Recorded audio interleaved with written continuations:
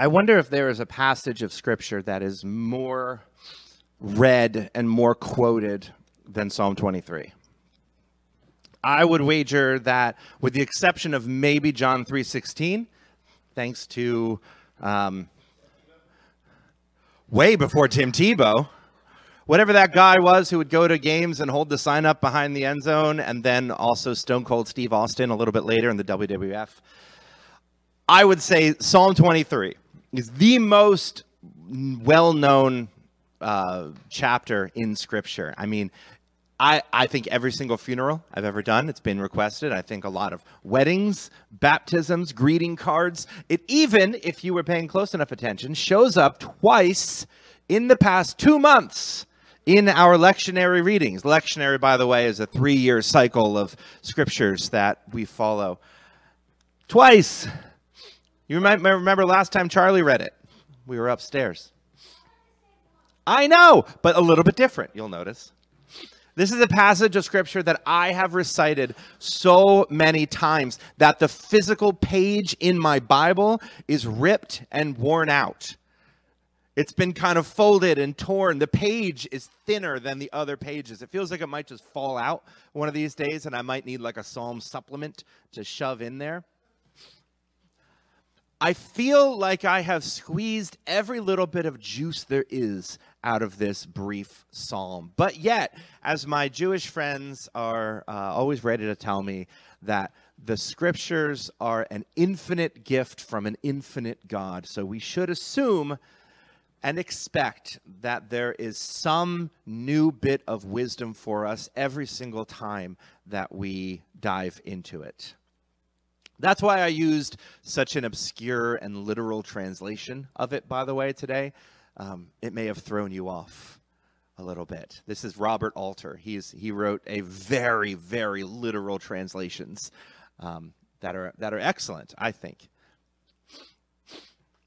But I hope that this will speak to you in a new way today, as it did for me, because for the longest time, I thought that Psalm 23 was the go-to funeral passage because it's just so comforting, right? It's all about happy sheep and shepherds and green pastures. It ends with that, I will dwell in the house of the Lord forever, which, you know, translation might be a bit of an issue there. But anyway, but I've come to realize that the true power of this story comes from its subtlety. From a little story that David is weaving, whether intentional or otherwise. He is, in these brief couple of 6 verses, weaving together, I think, kind of a universal story of faith. A 3-act journey that anyone who takes their faith seriously has gone through at some point in their life. A journey from orientation to deorientation to reorientation. That's lifted straight from Richard Rohr. Orientation to deorientation to reorientation. Put another way, it's the story of a simple, childlike, naive faith that is challenged by trauma and emerges on the other side, having both transcended and included that childhood faith. Again, that's too heady. Let me show you where this story hits my own story. I grew up in the church, and that's probably an understatement to say I grew up in the church. I may have had a bed in the church. From the first day of preschool until the day I graduated seminary, I have never attended anything except for Christian schools. Every single waking moment. I don't even know what a public school looks like. I mean, I do. I've been there, but... And then in the summer times, we would go to every single vacation Bible school that was offered in the area. My church, the church down the street. There was even a woman in our neighborhood who had her own vacation Bible school in her driveway, and we went to that one. I'm telling you, I never, ever was without church, was without Christianity. I don't know when the first time somebody mentioned God to me was. I don't know when I first learned about God, learned about church. This is just as fundamental to me as gravity as the sky being blue and the grass being green. It's just a thing that is. And I believed that God loved me, that God was watching over me, and that God would give me every single thing I needed if I just asked for it, or at least asked in the right way. The Lord is my shepherd. I shall not want. In grassy meadows, he makes me to lie down. By quiet waters, he guides me. My life he brings back. It's a different translation. I also learned that God wants me to be a good little boy and wants you to be a good little girl, and gave us a giant book of do's and do nots called the Bible that teaches us how to follow all of the rules so that God might be happy with us. Now, of course, as a child, you don't understand the subtleties of morality and socio-historical cultural mores or anything like that. It's just a simple matter of right and wrong, yes and no, good and bad, evil and holy, us and them. He leads me in paths of righteousness for his name's sake. And whenever I was afraid as a child, I would close my eyes really hard and just say Jesus over and over and over again in my room. I had a lot of nightmares as a kid. I would just say Jesus, Jesus, Jesus, because I was taught that the forces of evil would flee at the name of Jesus. And so you just said it enough times and you'd be okay. And that worked really well for me as a kid. But as I grew up, the problems in the world got more complicated. They got more pervasive. They got harsher. The bad thoughts got louder. The depression became an actual real reality. The news on TV got a little scarier as I understood what was happening. Tragedy struck closer to my family. God felt more like an absentee father than a good shepherd. And then my late teens and early 20s were marked by these periods of intense depression, of spiritual loneliness, of deadness, of an almost total deconstruction of all that I thought that I knew about God. As I walk through the veil of death's shadow, as I walk through the valley of the shadow of death, I feared everything. I feared losing my family. I feared losing my friends. I feared losing the entire world around me if I admitted to anyone except for my deepest self that I wasn't a Christian anymore. I feared losing my own identity, my own sense of self. Without that grounding underneath of me, what was there? There was just 20-some years of falsehood. I was afraid that I was alone and that I was going to be alone. Like this was unusual for a person, right? Because I looked around and everyone else seemed to have this wonderful, rock-solid faith. They were out there preaching and teaching and hallelujah-ing in church, and everyone seemed so happy. Except I knew the darkness inside of me, and I knew the struggles inside of me, and I assumed that I was the only one going through that. I made that cardinal mistake in which I judge my insides against other people's outsides. When in reality, I'd learned many years later that everyone in those places were having similar struggles. But everyone in there also thought that they were the only ones having those struggles, and so nobody there would share those struggles with anyone else.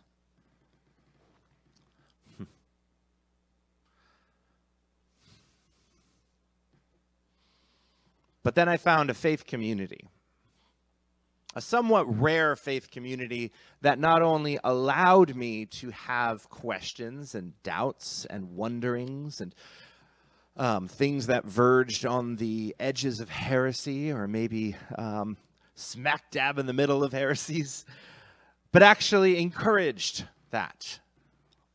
They actually encouraged people to explore what faith actually meant to them, to be honest about the fact that those childhood faiths that we were handed no longer worked, whether because we learned too much, we found out about history and science or other religions, or we experienced some huge trauma and it just stopped working, that we could admit that we didn't have it all figured out. And over time, I started to feel more safe I was able to stand back and take a more honest look at that early naive faith that I had.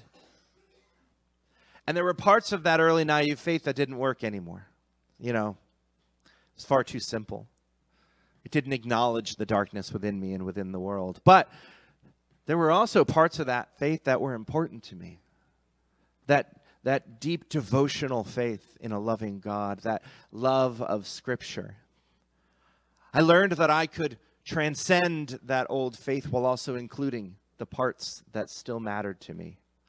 The road forward wasn't easy, but I know that God was with me. God's rod and staff, they consoled me. And eventually, over years of deconstruction and reconstruction and deconstruction and reconstruction and tearing down this and rebuilding that and finding that that's no good, and you know the cycle. After years of that, in an open and honest and welcoming community, I found myself in the third stage of the psalmist's journey. You set out a table before me in the face of my foes. See, because in this stage, you'll notice the enemies are still there. It doesn't say, you set a table for me along the graves of my enemy. Or in the abandoned wasteland that used to be my enemy's land before you took care of every single one of my problems. You prepare a table for me in the face of my foes. In this stage of life of faith, friends, my enemies are still there. My depression is still there. My fears, my trauma, my personal doubts. But I'm safe enough in my own identity as a child of God. My own personal spiritual connection to a God that I don't feel pressure to fully define and name. To have transcended the naive faith of my youth while including the joy. To have transcended the cynical deconstruction of my young adulthood while including the desire to fight for truth. To continue to move into new stages of life while transcending and including the old. Moving through the cycles of orientation, deorientation, reorientation, confident that I will emerge on the other side. Confident that goodness and mercy shall pursue me all along the way. Knowing that no matter what denomination or profession or belief system I find myself in, I will dwell in the house of the Lord for many long days. Because I am the house of the Lord. I am the dwelling place of the divine. And as long as I am authentically seeking truth, truth will find me. God will guide my steps no matter where those steps lead. And I wonder, friends, where you are on your journey right now. I wonder if you are in that simple, naive place that doesn't ask too many questions, that's content on the surface with easy answers and mysteries? Are you currently in crisis, trying to hold on to something as you walk through the valley of the shadow of death? Are you on the other side with a new faith that somehow integrated the old? And as much as I talk about this like a simple three-stage process, it is anything but simple. And it's probably way more than 3 stages as well. So we tend to bounce around in between them. Nature, life, consciousness, all of that defies clear-cut boundaries. We tend to live in the in-between, between things. So chances are you're straddling between multiple steps at once. But no matter where you are on your journey, I want you to know this. You are where you need to be. You are who you need to be. And I invite you to be honest with yourself, to find trustworthy people that you can be honest with as well. And I want to promise you that this is a community that will walk with you without judgment as you learn to transcend that which you were, include that which is still good in becoming who you are becoming to be. And know that above all else, The good shepherd who walks with you will never leave you all the days of your life.